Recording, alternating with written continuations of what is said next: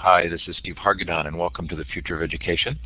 It's Thursday, April 22nd, 2010, and our special guests today are Catherine Mackey and Michael Horn from the Innosight Institute on their new report, Wichita Public Schools. And Catherine and Michael, thanks for being here. Thank you so much for having us, Steve. It's always a pleasure to be with you. Really appreciate your coming on and talking about these reports. I personally find them fascinating and can't wait to hear more today. The interview series is sponsored by Illuminate, my employer, and the job that I have there is to run the Learn Central social network for educators. We hope you'll come and use it. It is free and it has Illuminate baked in. Coming up tonight on Future of Education, Tim Magner to talk about School 2.0. Next week, a special series on Students 2.0 that starts with Dr. Robert Epstein on his massive book called Teen 2.0. Then Jackie Gerstein on User-Generated Education and Anya Kamenetz on DIYU. In the middle there, Randy Orwin on open source software, and then lots more fun coming up. Hope you'll join us for one of those events. If you've missed a session, they're all recorded and up on conversations.net or futureofeducation.com, including last night's really fascinating look at Larry Ferlazzo's work in working with English language learners in Sacramento schools. Scott Rosenberg on his somewhat brilliant book on the history of blogging called Say Everything, Tony Wagner on the Global Achievement Gap, Carl Blythe on the Texas Language Technology Center, which is really worth looking at if you're interested in teaching languages.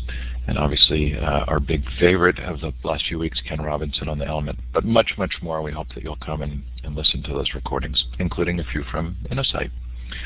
So I'm going to turn the time over now to Catherine and Michael and let you get started. Thank you both. Great. Well, thank you so much again, Steve, and fascinating lineup. I'm reading one of the books of one of your upcoming authors right now, Anya Kamenetz's book, which has just been fabulous read. So quite a great lineup you have coming up for sure. What we wanted to do today was to talk about this case study that we published in the last couple weeks about Wichita Public Schools and their learning centers. And Catherine, if I can turn to you on this one, what's going on in Wichita, Kansas, that sparked your imagination to write this case study about them? Great. I just want to start out by thanking Steve for having us on this program. I'm really excited to be here and to have the opportunity to speak about Wichita. About a year ago, I flew out to Wichita and visited Wichita Public Schools. I had the opportunity to interview students and teachers and observe how the program works that I wrote about, and it was really fascinating. And I just want to start out by describing how the program works, I guess. Wichita Public Schools has a dropout recovery and credit recovery program. The dropout recovery program serves adults and youth who have dropped out of high school and want to return to receive their high school diploma. The credit recovery program is for current high school students who, for some reason, have either failed the course or dropped out of the course and need to retrieve those credits so they can graduate from high school. And so it's two very distinct groups of students that the program serves. As a result, they decided to separate these students into two different facets of the program. So they have the credit recovery and the dropout recovery portions. And the dropout, and currently they are running 4 dropout recovery centers. These centers are located off campus. 2 of them are located in shopping malls, and 2 others are located in other buildings throughout the city. They are open generally from 8 in the morning till 5 at night, and students can come in at any time to work on their coursework online. They don't need to be there for a specific number of hours during the day. This program doesn't follow a typical school schedule or an academic calendar. And there are teachers there to help them with their work.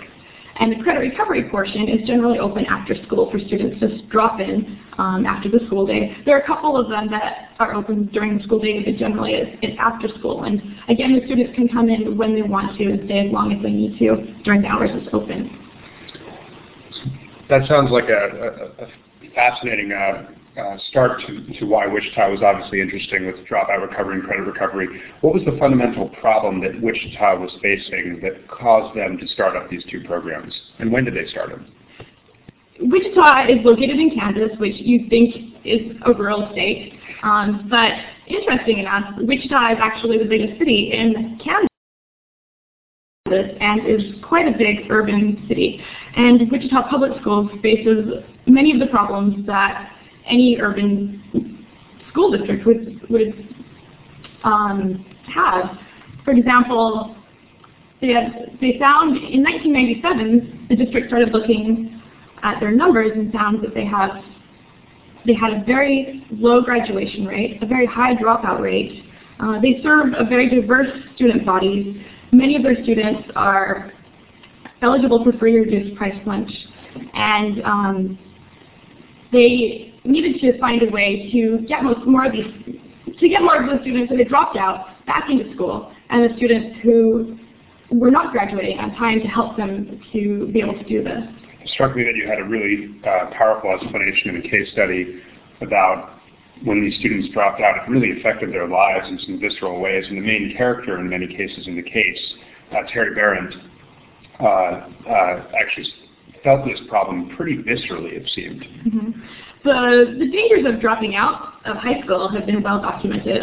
The silent epidemic gives the statistics, which are very, very high and very alarming. Students that drop out of high school have a very high probability of being unemployed, relying on public funding, public assistance funding, going to jail. Yeah, it's interesting actually, just to jump off that.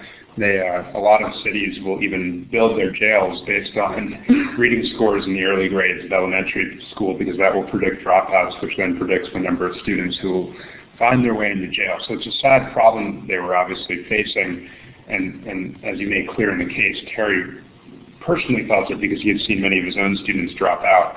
One of my questions, I guess, off of that is, with such a big problem facing them, it seemed that they recast this as an opportunity and to actually build something. What caused them to do that? In the case study, I talked a little bit about Terry Barrett. He was a district employee, and he saw this need. He had watched many of his students, when he was a vice principal, drop out of his school and had followed them. He'd seen them on the streets. He'd seen them, read about them going to jail or not paying their child support, and he wanted to find a way to help these students.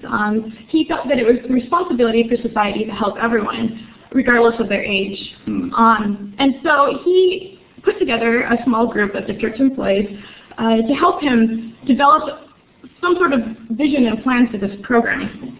And as they talked about it, they realized that online learning, that creating a computer-based learning program would be the best way to solve this problem, because each of the students would have such different needs coming in terms of academics.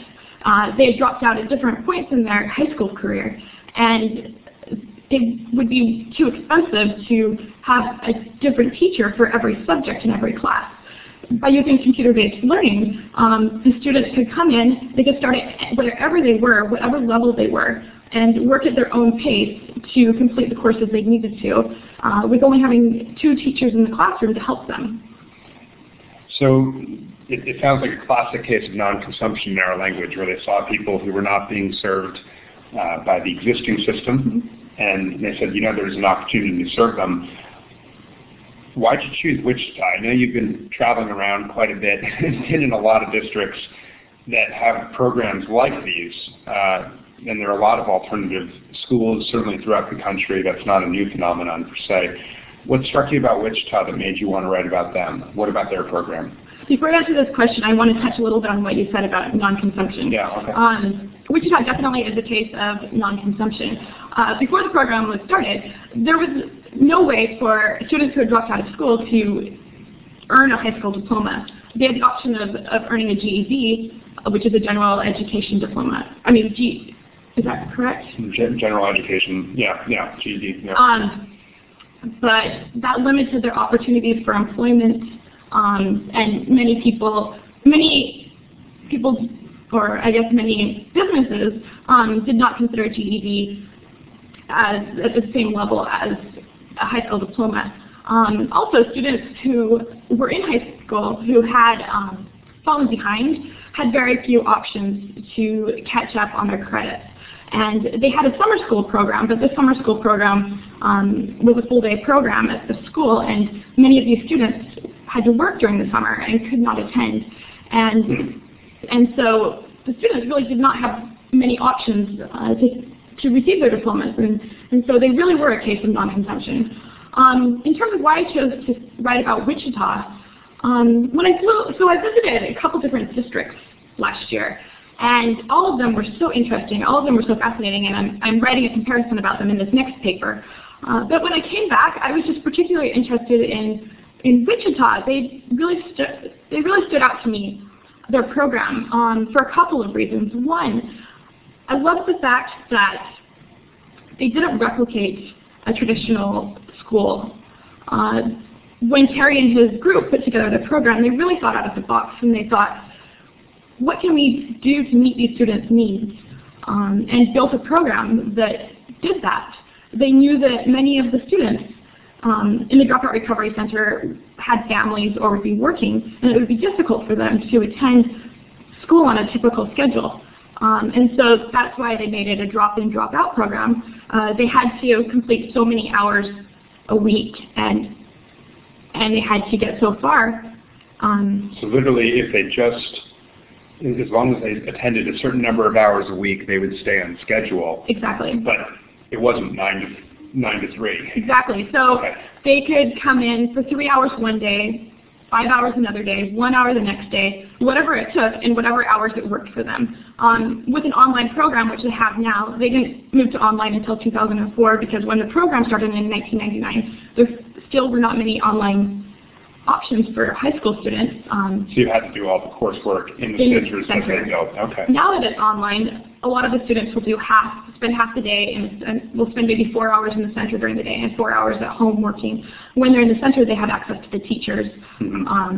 And then when they're at home, they can do what they can on their own. So the program doesn't use virtual teachers. The program uses in-person classroom teachers, in fact? Yes, and each center has 2 teachers, one that's certified in math and science, the other certified in social studies and English. And the students have access to those teachers during the time that they're in the center. And if they are working from home, they can email their teachers. They can call them on the phone, and they still have access to them, just not in person. Gotcha.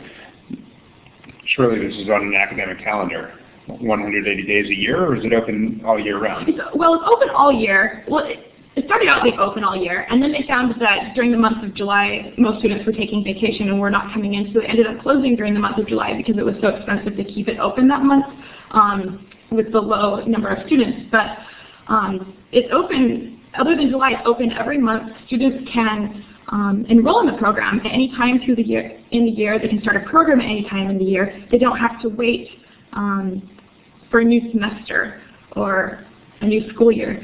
So if I'm a student right now, my life looks like I've dropped out. I have X number of credits I need to fulfill to graduate. Maybe I'm 23 years old or something like that. Am I capturing the sort of the student's life? And so I'm working maybe a full-time job, and you're saying now you can do a night shift to that and come in for a couple hours a few times a week, and take whatever classes I need whenever I need them. Is that basically what I'm looking at? That's exactly what you're looking at. Interesting. Now, if I'm a district official listening to this session off of the Future of Education website, how do I set this up?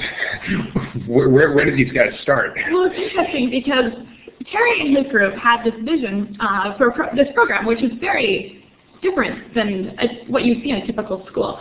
And because it was so different, they had a hard time receiving support from the district, from the superintendent and the board of trustees. And so when they initially took their idea to the superintendent, he was not excited about the idea of having it in a shopping mall. Programs are in shopping malls. Wow. Okay, keep going. And so he actually put down the idea at first and said he would not give any funding for it. But Terry and his group, they felt like this program was what the district really needed, and they felt like it would really reach the students and serve their needs. And so they actually went about and raised all of the money for the first year of the program to set it up and to run it for the first year. They knew that after the first year they could start receiving state funding for it, that wouldn't kick in until the second year of the program. And so they applied for grants. They got the community involved in raising money. And I just think it's an amazing story that just one person in the district had an innovative idea and was able to carry it out without the support of the superiors. And then he really built a structure around it that still lasted over a decade later now. Yeah, and when I visited it, I was very impressed with the structure that they had created, and they obviously really cared about the students and were creating a very student-centric program that was what the students needed. Let's jump in on one of those elements. You just said shopping malls. I assume that's for the dropout recovery centers. Yes.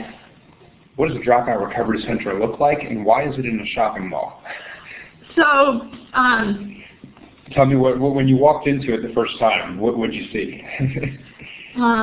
So you walk into the mall. There's Dillard's, and next to Dillard's is this it's not a classroom, but they're all built differently. There are two in the shopping malls. One of them you walk in, it's just a large room, and there are computers that are all along the walls. Teachers' desks are at either end of the room. They have different spaces set up for the students to work. They have some couches in one area where the students can read or socialize. They also have some group study tables set up if the students are working in groups. Also, they can sit with the teachers at those places to work with them. They have a career center where they have books and pamphlets and everything that the students would need to help them in their career search. And each of the centers are set up with desktop computers that have headphones for the students to use. Gotcha. So, I recall reading in the case study that they set up at least a couple of these with the help of communities and schools. Yes, community schools was very, very instrumental in helping to create the vision for the program and to set it up. What is Communities and Schools? Communities and Schools is a nonprofit organization. They're actually the largest dropout recovery program in the U.S. What they do is they help create opportunities to help students sort of remove the roadblocks that are preventing them from being able to finish school. So they bring in counselors, they help set up programs that help students to reach their goals.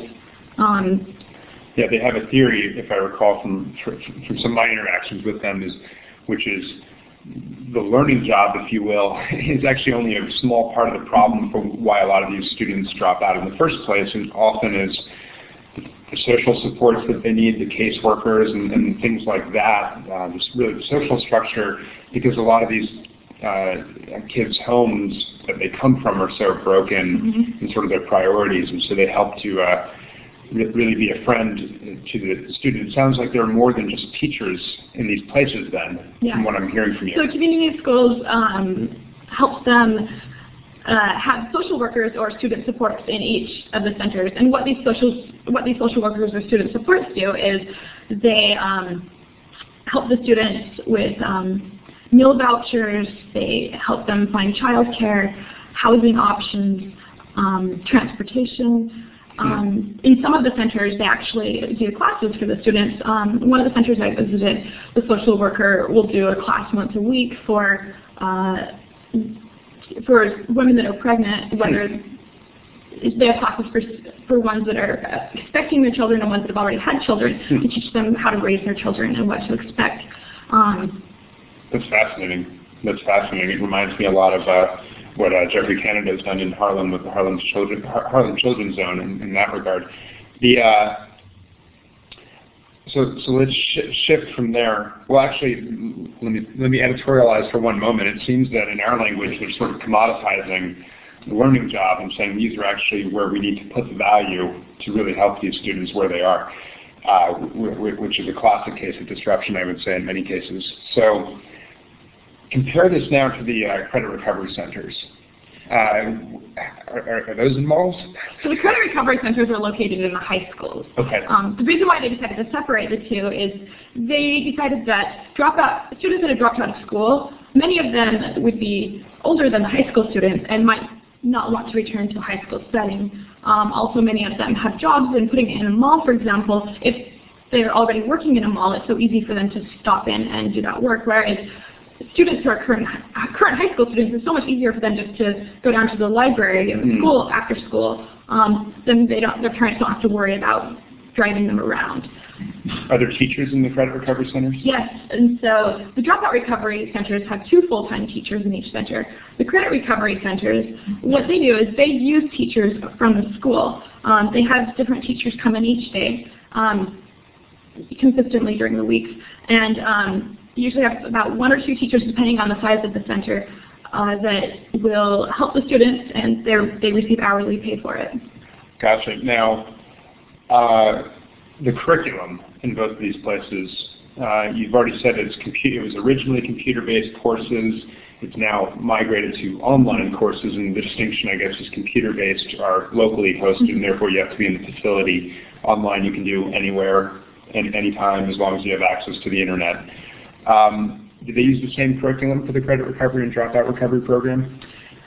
Prior to 2004, they were using different curriculums, but in 2004, they actually decided that they needed to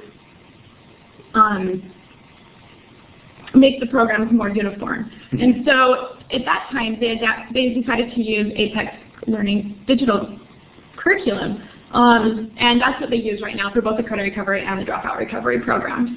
Gotcha. Okay. And so Apex has obviously been a leader in the online learning space for some time now, so that makes some sense. What about the role of, we talked about the role of the social workers and the dropout recovery centers. The credit recovery ones don't have those supports, is that correct? No, that's correct, because they use the counselors of the school. Gotcha. What about the role of the teacher? When curriculum is being delivered online, what are they doing? This is a question a lot of people have about online learning programs. The teachers actually have a very important role, and it was interesting to visit the different centers because the teachers really set the tone of the center, and each center was different depending on how the teachers ran it. And whenever I spoke with students, they always said that they could not have succeeded in the program without the teachers. So the teachers have a very important role. But it's different than what you would see in a traditional classroom. The teachers are not delivering the curriculum, the computer is, and so they have time to spend, they have more time so they can spend one-on-one time with the students, they can tutor them when they see that they have a problem, they can be mentors to them, they can help them figure out what they want to do in life, or talk to them about what's going on at home, and to be examples to them of who they can become and what they can do. And the teachers and the students think very highly of their teachers and like to go to the centers because they know the teachers don't judge them on their background. One of the centers says, "We don't care about your past, we just care about your future." And so they've created a safe environment for these students where they feel like it's a home to them. Gotcha. Just want to make sure the audio is coming through loud and clear. There's one note there that the audio is not quite clear, so hopefully this is a little bit better. Okay, great. So now so that's interesting on the role of the teacher, and really sets that up. How do you fund all of this stuff that's going on? This sounds expensive. I'm picturing a lot of adults right now. You got computer curriculum, which means you got a lot of computers for kids. Is it expensive? How do they fund it? It's very interesting, actually, how they fund the program because they receive state funding primarily. And it's interesting because they only receive the state funding for the students in the dropout recovery program. They don't receive any state funding for the students in the credit recovery program because the high schools are already receiving all of the funding for those students. And so when they were first setting up the program, they had this problem. How do we fund both programs and make sure that they're both self-sustaining? And the way they answered this question is they decided to take all of the funding for the dropout recovery students, put it in a big pot, as to say, and then distribute it to the credit recovery and dropout recovery students as needed. In order to help make this possible, they charge credit recovery students $75 per half credit per semester long course. One reason why they felt this was okay to do this is because the students had already taken the course and had dropped out or had failed it, and it wasn't for original credit. And so they felt like they could justify asking the students for this money. And you have to remember that a lot of these students are living below the poverty level, and so the program, if a student can't pay the $75, then they'll help them out. So basically they just want to make sure it's not an incentive to drag it out or keep failing or something like that. And they feel that by charging the students this money that it guarantees that the students will finish the course. Gotcha. So it's not a huge part of the revenue. Most of it is from the states, which is covering both the dropouts and the credit recovery students. Exactly. So they receive the state funding that is typical for every student. They receive a certain amount for each student, just like any school. They also receive some at-risk funding. And so is it more expensive, or it sounds like it's less expensive? It's actually less expensive. So in 2008-09, we did the calculations and found that it's roughly $3,879 per student in the dropout recovery centers, and that's approximately $7,307 less than district's per pupil expenditure, which is quite a lot. $7,000 less per pupil than, wow, okay. So that's quite that's quite an efficient program that they're operating. How many students are they serving? In the Dropout Recovery Center in 2008-09, there were 497 students, and in the Credit Recovery, there were 449 students. So they're actually serving a lot of people. Are the students in the Dropout Recovery Program, I think you've sort of already touched upon this, but they're not necessarily people that have just dropped out in the last year or two. In many cases, they've been out of school for 5 years? Exactly. The program serves students between the ages of 16 and 60, and while the majority are between the ages of 18 and 21, there are some older students. There was one man I talked to who was 56 years old and was just going back to earn his degree, and it was really touching to watch him because he was so excited about this program. Apparently he'd go in every day and spend all day there learning, and I just watched him poring over the curriculum and just really concentrating and trying really hard to learn.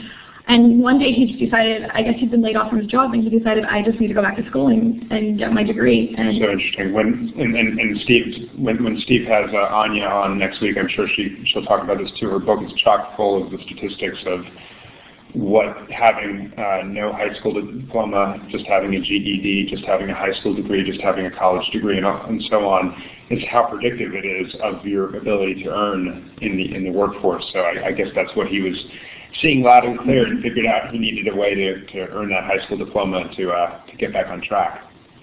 There are a lot of different places we could go with this right now. How many credits is a dropout recovery student typically taking at a time? Are they taking 7 courses? Are they taking 1 course? What are they doing? So the way the program works is, at first, the students can only take 1 course. The counselor will sit down with them and help them figure out what subject they think that they are good at and what they enjoy doing, so that their first experience with online learning will be positive. Once they have successfully finished that 1 course, then they have the option of taking 2 courses at a time. But the program does not allow them to take more than 2 at a time for a couple of reasons. One, they want to make sure that the student is able to really focus on learning the material for those 2 courses, and not feel overwhelmed in learning so much. Also, this way they're able to finish a course and then move on to the next one, and they can finish it much faster than obviously if they had 7 courses at the same time. Gotcha. So it takes about, you said, a month to finish a credit? Exactly. It's approximately a month for a half credit, a semester-long course to be completed. Gotcha. If they're working consistently for 7 hours a week. How many credits or enrollments were completed by the dropouts in the most recent year? In 2008-09 year, the dropouts completed 1,342 enrollments, and by the end of the year, there were 977 enrollments that they had in process, that they hadn't quite completed, but they had been working on. That's an interesting thing that jumped out at me about this case study, which was because it's not on a calendar year, it's actually hard in some sense to measure the performance of the program at any point in time because it's always a snapshot and there's some things in process, there's some things that are completed. We don't know what time horizon they were completed over necessarily, and so reporting on it is actually more complicated than maybe a traditional school program. Exactly, and for that reason, it's very difficult to compare traditional school programs and innovative programs like this. Yeah, interesting. Now, how many credit enrollments or semester-long enrollments were completed in the credit recovery portion? In the credit recovery portion, during the 2008-09 school year, there were 931 completed enrollments and 654 enrollments in process. Still in process. Okay. Now, when a student is in the credit recovery, if the enrollment is in process, school still shuts down right at the end of the year. So what do they do? Do they continue taking it from home, or do they go in during summer school, or how does that work? A couple options. They can work on it at home. With online learning, they can do it anywhere. Mm-hmm. They can wait till the next year if they want. They can go into the into the dropout recovery centers. Even though the centers were created for different types of students, the dropout recovery still will serve credit recovery students, and the credit recovery will still serve dropout recovery students. Oh, interesting. So if you really want them to go to another center because it was better for you, for whatever reason, that would be open to you. Yeah. That's interesting. Now, is there a wait list for these dropout recovery programs, or are they serving all the students that want to be in there? It's interesting. The way the program works, the dropout recovery centers, for example, there are about 20-something computers in each center. But because the students are not there at the same time, they can serve many more students than they have computers. But regardless of this, they still have a cutoff of how many students each center can ideally serve in terms of the capacity of the center and the teachers that are available. And so there is a waiting list, and during the 2008-09 school year they had 300 students on the waiting list, which is quite a large number and shows that they have room for growth. Interesting. Now, I'm going to jump back to curriculum for a second because I'm going to ask a question that I think is near and dear to Steve's heart, which is, do the teachers ever pull in resources from the broader web to serve a student? Say they're struggling with a certain module in the Apex Learning curriculum. Is a teacher able to go out on the open web and bring in an open education resource or something like that to help that student? Does that happen, or are we still constricted to sort of the course? And that's one of the great things about Apex Learning is that it allows teachers to do that. It gives them room. Apex Learning provides the core curriculum, and teachers can supplement it with whatever projects they want. There's actually, each course actually has an appendix that is specifically for teachers to add projects or create their own projects for the students to use. And teachers really can do whatever they want with the curriculum. They don't need to follow anything precisely. They can bring in outside resources. They can tell the students to go on the web to research different things, whatever it takes for the students to do well in the courses. Let's talk about the architecture of the course a little bit more. There are assessments at interval times, and you use the word mastery-based in the case study. What's so important about that? In a traditional classroom, there might be 30 students in a class, and they all learn the same subject, and at the end of that unit, they all take a final exam, and regardless if they pass the exam or how they do, they move on to the next unit. With Apex Learning, being mastery-based, the way it works is students work at their own pace. Courses are made up of units. Each unit has so many lessons, and each lesson has so many activities. A student will complete a lesson And at the end of that lesson, there's a quiz, and the student cannot move on to the next lesson until they have they've successfully completed the quiz. The district or school can decide what successful completion means. In this case of Wichita, the students must receive at least a score of 80% on the quizzes, which is kind of a big deal for these students. Many of them have never even received higher than 50% on a quiz. And the students have the option of taking the quiz as many times as they need to until they receive that score. Does the quiz randomize?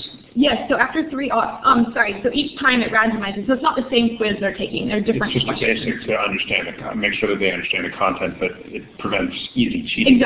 Exactly. Okay. So I didn't mean to cut you off there, but that's an interesting point, because cheating, I know, is a concern that a lot of people have in any environment in school, online in particular, I would think. But it sounds like that they've solved that problem, at least on the quizzes. At least on the quizzes. I mean, no school is perfect, whether it's online or offline, in terms of cheating.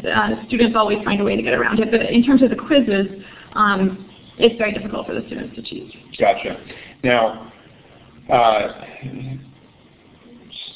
so I can't remember if we talked about the wait list yet in terms of the dropout recovery program. So okay, so we've covered that. What about the results of this program in terms of what it's doing for the district? Is it accomplishing? So they had this original problem. All these people are dropping out.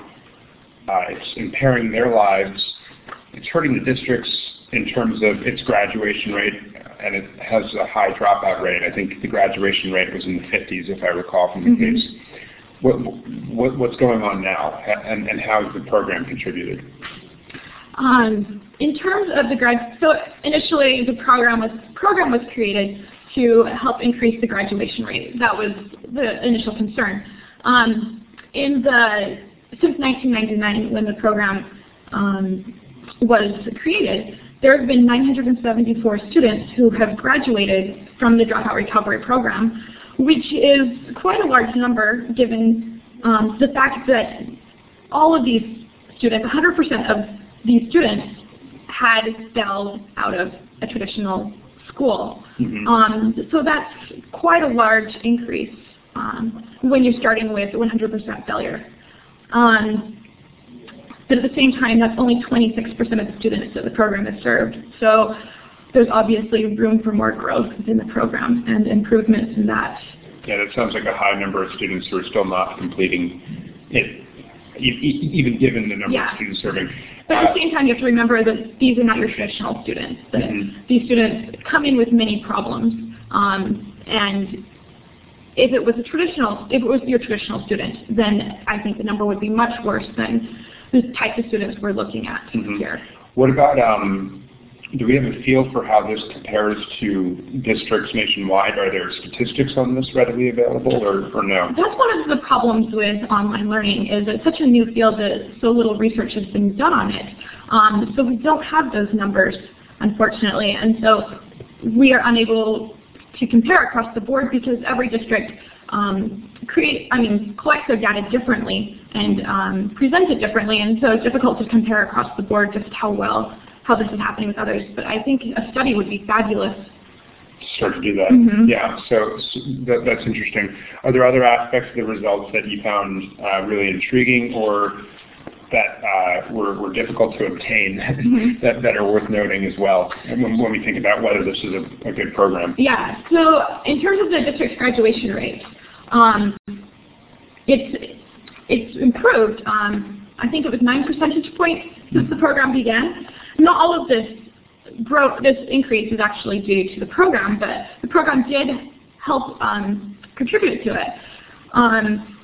Strikes me that the credit recovery portion of the program is really hard to quantify how that helps the graduation rate, because if I don't remember the number that you said it has been earned back over the lifetime of the program in the credit recovery, but obviously every time a student earns back a credit, it means it's less likely that they'll drop out, probably, right? Exactly, and they're that much closer to graduating. And so we know that a lot of students have graduated because of the credit recovery portion. Unfortunately, we do not have those numbers. It's hard to follow each student who participated in the credit recovery and see how they when they graduated and how it happened. And I think it would be so interesting to have those numbers, and I wish we did. It seems like a tough problem to solve, but obviously as us in the research community and others keep looking at these, I think that's an important part to understand the bang for the buck, which is obviously an extremely affordable program. So it seems like there's a lot of value being obtained out of it. Are there other parts of the case study that jumped out at you as really interesting to talk about? Or I'll also ask the couple people, and Steve, of course, as well, who are on the session, if there are any questions that you have as we start to wrap up. Well, in terms of results, I also wanted to point out that during the 2008-09 school year, 38% of the students in the dropout recovery centers withdrew, which is quite a large number. Again, we need to take into account the types of students that the program is serving. That these are not your typical students. But again, there is room for improvement. I actually did notice one thing in the case study that there's a couple things that are occurring to me now that I think are worth bringing out. But one of them is that when the district switched to Apex Learning, it seemed to me on the graph of results that there was a dip down. What was going on there? Yeah, it's really interesting because the programs that, one of the reasons why the district decided to change to Apex Learning is that the programs it had been using initially, they were afraid were too easy for the students. Many students started looking at the program as an easy way out, that they could, if they dropped out of school, they could earn their degree much easier with these programs that didn't require as much work. And so they switched over to Apex Learning, which was a much more rigorous program.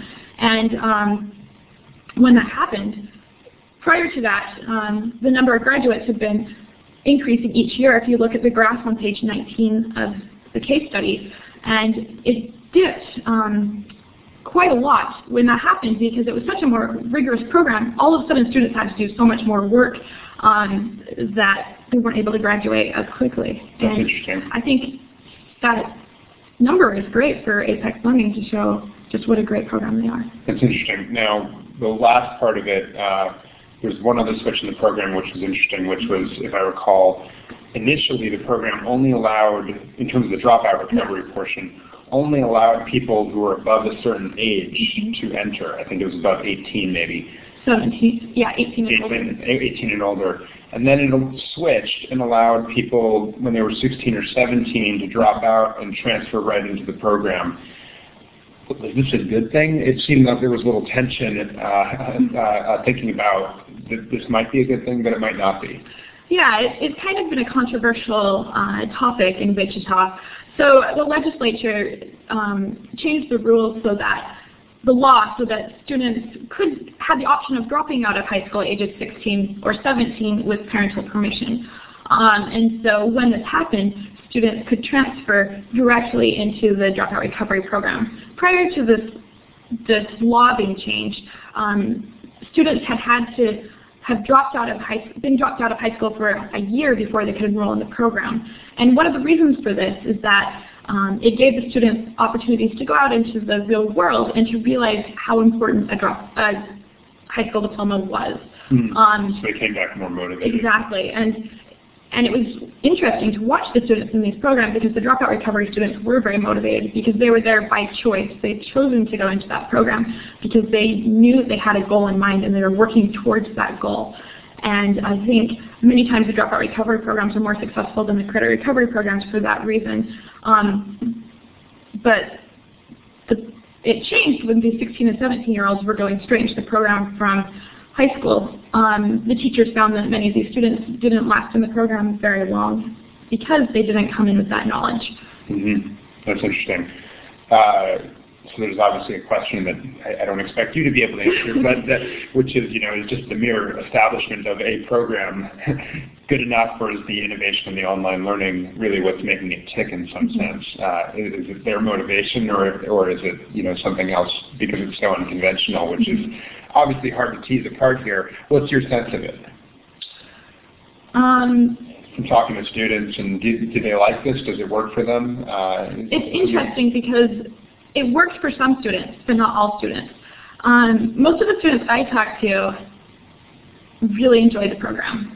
And for some reasons that I'm going to talk about. It's interesting because the students, so the way Apex works is you're working on your own. You're not working with other students.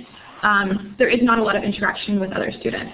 And the students that seem to have really done well in Apex courses and really enjoyed it were not the students that would have been on the front row raising their hand and speaking out to the teachers. These were the students who told me that they'd sat on the back row and didn't say anything in class. And they said that many times they didn't understand what the teacher was saying, that they were too embarrassed to raise their hand and to ask for clarification. And so they were lost in class, and that's one of the reasons they ended up dropping out, is because they didn't know what was happening. And this way, they can work on the curriculum by themselves. If they don't understand something, they go back to the last lesson and they read it again. And they aren't embarrassed to ask the teacher because they aren't competing with other students. And for this particular type of student, the curriculum has been extremely successful. That's really interesting. And I guess it points to it, and different thing that you've observed, certainly being out there over the last couple of years studying this phenomenon, which is that there's a lot of different kinds of online learning programs, some that are intensely social and intensely working with different members of your peers and so forth, and then an Apex learning program, which is the opposite. And I guess it just goes to show that there's no one size fits all. Exactly. And so that sort of, I'm struck by, I was again reading something else, someone was saying, you know, the best learning is predictive of if you have a study group in college or something like that. And I was thinking, gosh, that may be true for many kids, but I hated study groups. So I guess it just goes to show you really want this diversity of options for students. And it shows that the teachers and the districts really need to be intuitive and to really know who their students are and what their students need, and not expect all of them to succeed in the same online learning program, just like they wouldn't succeed altogether in the classroom. Yeah, no, that's a really interesting point. Before we wrap up, I think we're drawing to the end. Steve just said that you must be reading John Seeley Brown. I think it's actually from Anya's book, but it comes from Richard Light's work, I believe, which John Seeley Brown drew off of, I think, in his work. If I have the lineage correct, I think that's the academic root of it. And I think the study, if I recall, is that students in college, you can predict their performance based on the access to study groups, and those who had much more access had better grades and did better. And I just can tell you that my experience was the exact opposite. I did worse when I had study groups. So it's just, it's one of those on average statements that I think gets us into trouble a lot in education, which I think, Catherine, you just brought out really well. Are there other, and I think we have one hand raised. Is that? I do have a question. That was me. So this has been really interesting to me, and especially this discussion of the differences. And I think our expectation of meeting student differences has dramatically increased, at least in the last several years, and maybe as a result also of our kind of consumer model of being able to get customized things from large-scale manufacturing facilities. Like I order a customized Dell computer. We want our students or children to have customized learning experiences. But we also have this tension with the sort of immediate desire to figure out how to scale a program. Something successful, how are we going to scale it? How are we going to make it universal? And part of what I heard you say, Catherine, was that this program was really highly dependent on passionate individuals who kind of went outside the box and came up with creative solutions. So is there a lesson there for us in terms of how we typically think of educational programs? Because it seems to me it might be hard to scale this program because it really depended on that local initiative. I'll let Catherine, I'll give a stab at it while she thinks about it. I think it's a good point, Steve. I think there's elements of it that scale really well, right? Apex Learning's curriculum is something that can scale across geographies with no problem whatsoever, and what you would love to have is obviously a couple different options, and I think seeing the beginnings of that right now in some of the new learning management systems and educational software focus on adaptability and drawing on open education resources to teach the kid at the right time. So there's that element of it that I think is highly scalable. But I think your other point is really an important one. It's one that Clayton and I have been thinking about recently, which is, do we have the flawed model of constantly searching for scale? And in fact, we need to figure out scope first and wrap our hands around the entire problem that's quite interdependent and thorny for certain students. And so you might have to do a Harlem's Children's Zone and touch every element or aspect of a child's life when they need it first, and then worry about the scaling of that second. And those circumstances might be very different. So to me, in many ways, what we're trying to do is commoditize the learning job, which can probably scale, and move the resources and attention to these very individualized case-by-case things around how much personal attention does a student need, how much social support, and so forth. And so one element of it scales even as you make the other possibly more intuitive and less scalable in the immediate future, at least, I would think. Catherine, does that accord? And then Steve, I'd love your reaction too to that. No, I totally agree with you. And one thing I want to add is one thing that I did love about this program is that it is a program that any district can start. Our last case study that we wrote about was Boys Academy, which was a fascinating story of how they got started. But the problem with it is it was a very unique situation that Chicago had this program in place, the Renaissance 2010 program, that was allowing new schools to be built. And while it's a fascinating story, it's not one that any individual can go out and start a new school. Whereas with Wichita, any school can get the grant money and start this program. Communities in Schools is a national program that has so many great resources that district employees can talk to. It was Communities in Schools that brought to Terry's attention the fact that the Simon Youth Foundation, which was started by the owners of Simon Malls, which is the largest mall provider in the United States, had a program where they would basically give free mall space for schools to start these programs. And Communities in Schools, I think, is a great resource for any individual looking to start a program like this. Yeah, and I guess the non-consumption opportunities that exist in Wichita are certainly not unique. Mm-hmm. There's a lot of, unfortunately, districts that face high dropout rates and lots of students failing courses.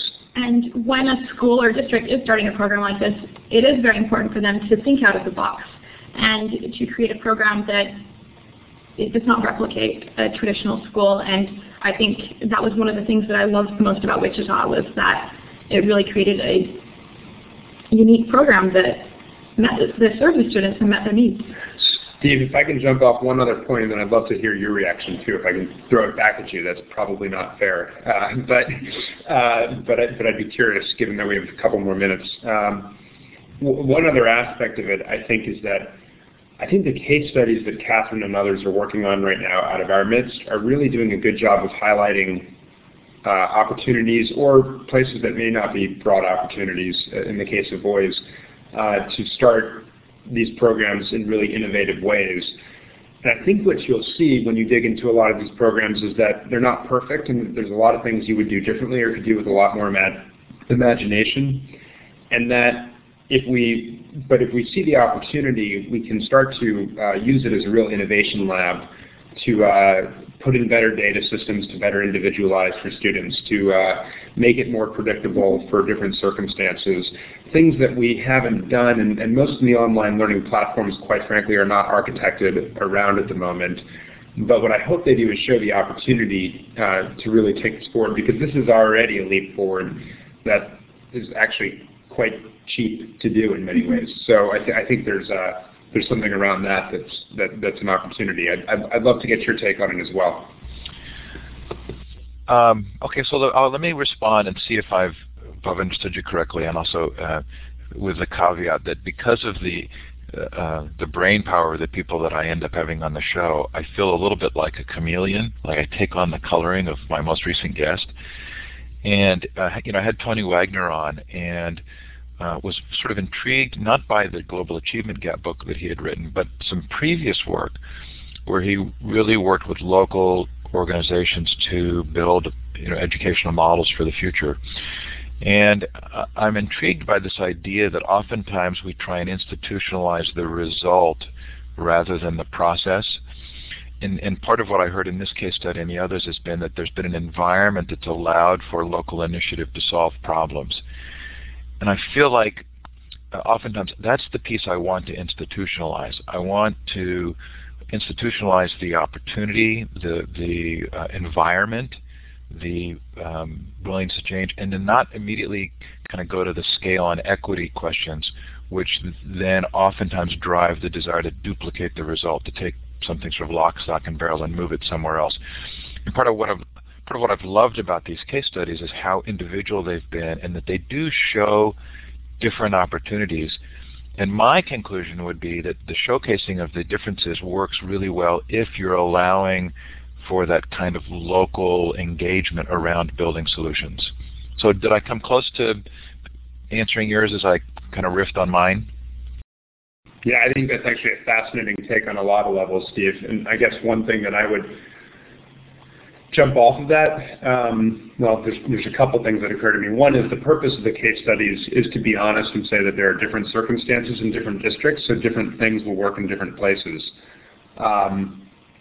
And so that means precisely what you just said, which is that you want these, in the case studies, what we want to do is highlight, you can take 2 things from Wichita, 1 thing from Chicago, and 3 things from Alpine, and 6 things from Florida, and discard 5, and come up with what works for your individual circumstance. The other thing that I think is really interesting about what you said is the idea of giving the room to actually create these innovations. And I think that's right. And so what I might phrase it slightly differently, but I think it's the same conclusion, which is we ought to just be holding people ultimately to account for the outcomes, performance-based or mastery-based funding, if you will. And what you really don't want is to institutionalize the inputs. And so you have to have a school in a certain building with a certain number of hours and a certain number of students and a certain number of teachers and a certain curriculum that looks exactly the way I tell you to. And if you get away from that input measurement and just focus on the outcomes, I don't care how you get there, and if you reinvent the process in 2 days from now, that's great too, to your point, then I think you can free up the environment to have different processes to realize those outcomes. So that's sort of how I come at it. We have to get away from the industrial model of regulating what that process looks like. And I think to your point, you'd have to have an environment, I'm going to read exactly what you said, that was flexible enough to allow this. Now your next question is then you have to also have the freedom to agree on outcomes. I'm a little actually less clear on that. I actually think that the Common Core standards that are going through right now is absolutely vital to enabling innovation. And the way I would say it is because they're output focused and hopefully will allow for competency environments to occur, hopefully they allow us to say this is what we've got to accomplish. We don't really care how we get there. And we do have to have that process to agree on the outcomes. I would agree there. But the way I think of the Common Core standards are not like standards of health codes when you enter a restaurant that are very input focused, but instead like the HTML code that allows everyone to create really innovative websites because they have a basic fundamental language and way of working with each other. We don't have that right now across districts, within states or across states or anything, which really hurts the market mechanism to really come up with innovative solutions that might only work for 1,000 kids who live, some of whom live in Wichita, 20 of whom live in Florida, and 15 of whom live in Alaska, but I can't serve any of them because I'm trying to do, because the state has arbitrarily told me I have to do different things for all of them. So I think that's a real barrier right now to innovation, if that makes sense. Now, I'm mindful of two things. One, and this is the caveat to what I just said, and I think will hit well with what you're thinking probably. One, the processes that we want these things to look like are likely to change over time, and that's for two reasons. One, the technologies and so forth are going to improve, and so we want the environment flexible enough to be able to adopt the innovations and create new programs. But secondly, what we ask, how society evolves is going to, what society needs is going to change as well, right? 100 years ago, our schools worked really, really well for what society was demanding. Not so today, because of the knowledge demands and the demands to have every student be able to participate in that economy, or almost every student. Now, that could evolve again as well, in which case we'd want to have the flexibility to have another discussion on what those outcomes should be. So I think in that sense I totally agree with that follow-up question. And I think there's a real danger of lock-in cost on that, to probably to your point. So hopefully that makes sense. It was a bit of a rambling answer, but hopefully I came into a place that makes sense. Because it's a really excellent and sticky point, but I think that the Common Core will prove to be quite prescient, and there's probably a couple things we need common, like a way just to track every single student, even if they move across districts. Just some sort of common thing like as basic as that to give us a better platform for innovating and to learn more about these students and what they need. And right now you can't do that even. So there are probably a few of these basic architecture problems that we need to get in place, if that makes sense. And I'll be quiet now as we finish up this session, which has been really, really enjoyable. So, any other questions before I wrap up? No, I think that's great. Let's go ahead and wrap up. I'm going to put up on the slide deck our appreciation for Illuminate Learn Central and for C. Bloom and Associates. Charlene Bloom provides me with a book fund. It allows me to buy the books that I do the interviews on. Here's the upcoming schedule, and then I'll let you, the two of you, say goodbye and close out.